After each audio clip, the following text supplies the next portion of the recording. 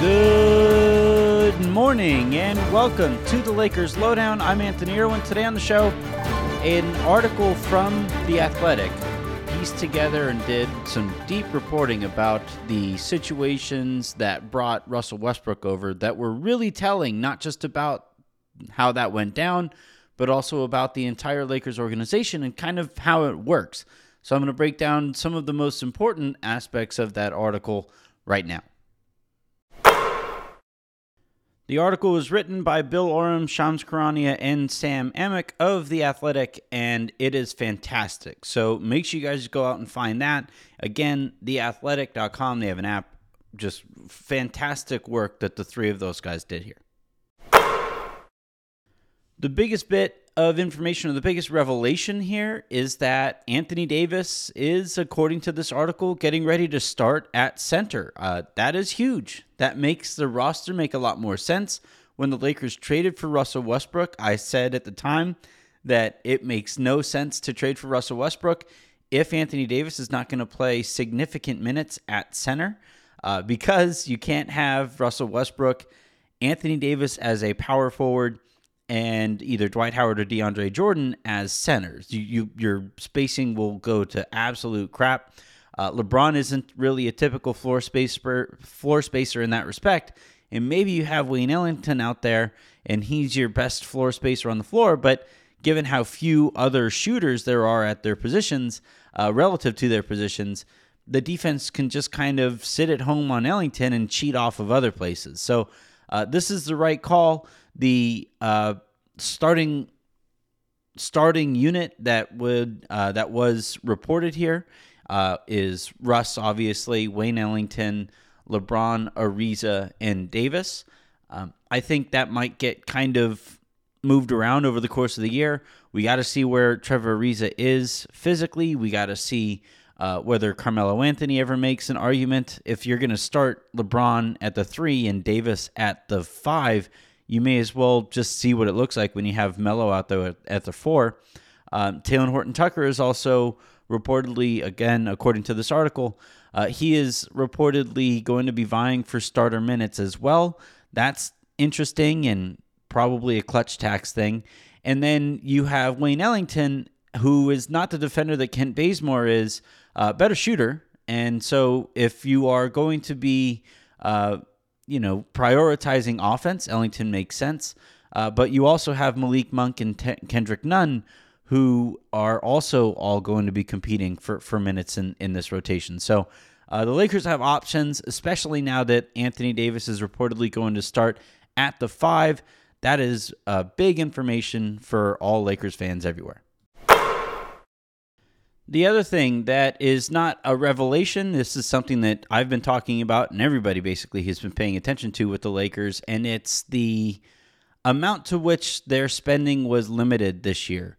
There are specific examples cited in which the front office and LeBron and everybody involved in the decision-making process had some pressure applied to them from ownership that the Lakers have to watch their spending. And again, not exactly new information there, but what I found interesting was that there were a couple of moments in the article that painted a little bit of tension in this regard. And this is really going to be interesting to see because if the Lakers win a championship this year while being, very frugal is how I'll phrase it, then it's no problem whatsoever. But if you don't win a championship and you now have, a couple years, maybe only one more year of prime LeBron James, then I would imagine there's going to be more pressure applied on ownership from LeBron saying, hey, I made this commitment to you. And I would have thought that commitment would have been met with some kind of willingness to spend in order to be competitive with some of the teams that we're going to be going up against. So if they win, we'll forget all about this. If they don't, I would imagine this is going to be something to put a pin in. Another bit of information that, again, we mostly knew, but Frank Vogel got an extension over the offseason, and when it was announced, normally teams brag about the way that they pay their coaches and the commitment that they make to coaches. So when the Lakers didn't do that, red flags for anybody who has been paying any attention here obviously went up. In this article, again from Bill Oram, Shams Charania, and Sam Amick, in this article, they discuss and they reveal now in the first definitive reporting that Vogel only got a 1-year extension, which, as they say, it's kind of a half measure here. I would agree with that assessment. This is kind of embarrassing for the Lakers, and in that Vogel won a championship and is one season removed potentially. He could have head into the season as a lame duck coach, meaning you have only the 1 year left, and the fact that the Lakers didn't go out and make a bigger priority and really showcase, hey, this is the way that we treat players and coaches who bring us championships. The fact that they didn't do that here with Frank Vogel is really a bummer to see. I've thought that he has done more than enough to get a lengthier extension, and with David Fizdale there, I think there are going to be rumors anytime things aren't really living up to expectations. So long as Fizdale is there, the Lakers are always going to have those whispers about, like, all right, is it a matter of if or when Fizdale replaces Vogel, especially with this being the contract situation there. So again, something to keep an eye on there. I think it's a mistake on the Lakers' parts, but here we are.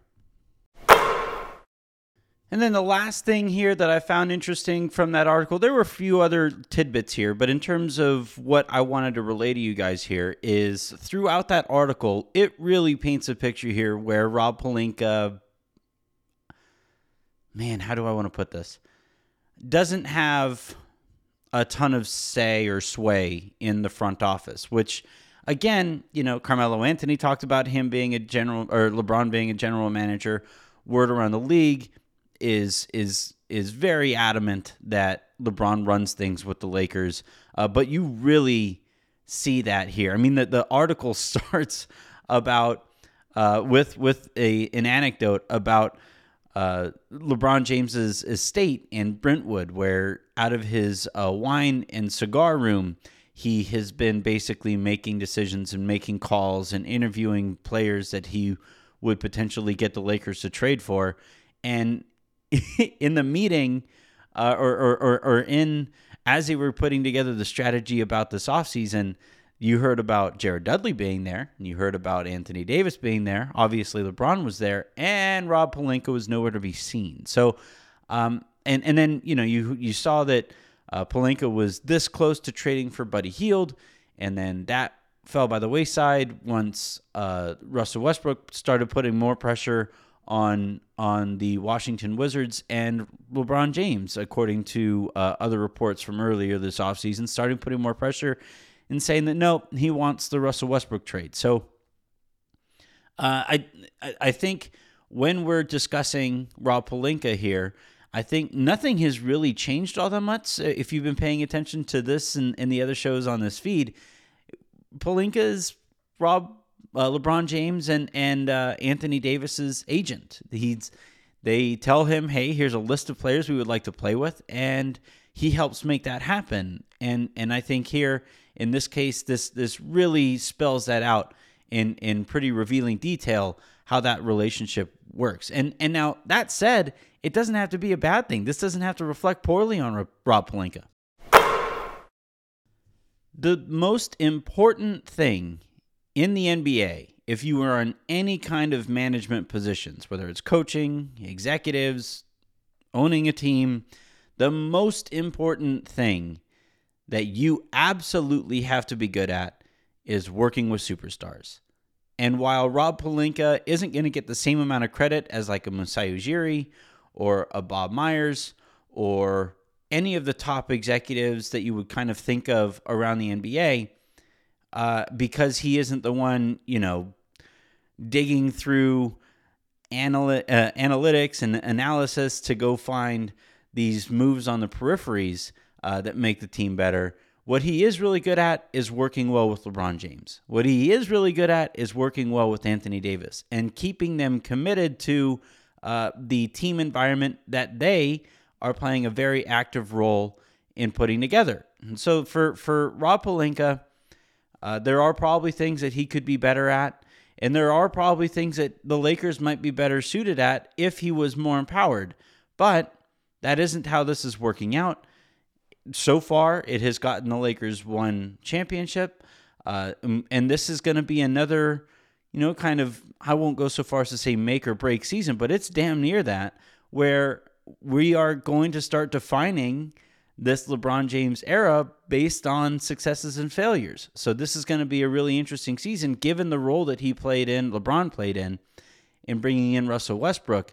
But and while it's easy to just say, oh, Rob Pelinka just doesn't do anything, it is, in some cases, smarter to just take a step back and let the more talented people and the people better at their job do things that make them feel better about their job and keep your own kind of job security intact. All right, that's going to do it here for this episode of the Lakers Lowdown. In terms of things to keep an eye out for, well, our own Harrison Fagan did a lot of work today in writing about the topics that we just talked about here, and he goes into a little bit more depth with the space that he is allotted, so you should check that stuff out. And then on this podcast feed on my show, I had Matt Moore on, and he and I discussed some of the comments that were made around the league today regarding vaccine mandates and vaccination statuses. And then we segued awkwardly over to a preview of the way that the Lakers and the Nuggets match up. So, look, I'm not gonna tell you guys that conversation is for everybody. I hope you check it out. I hope you check out the rest of that episode if you enjoy it, or if you want to hear about the Denver Nuggets Lakers matchup.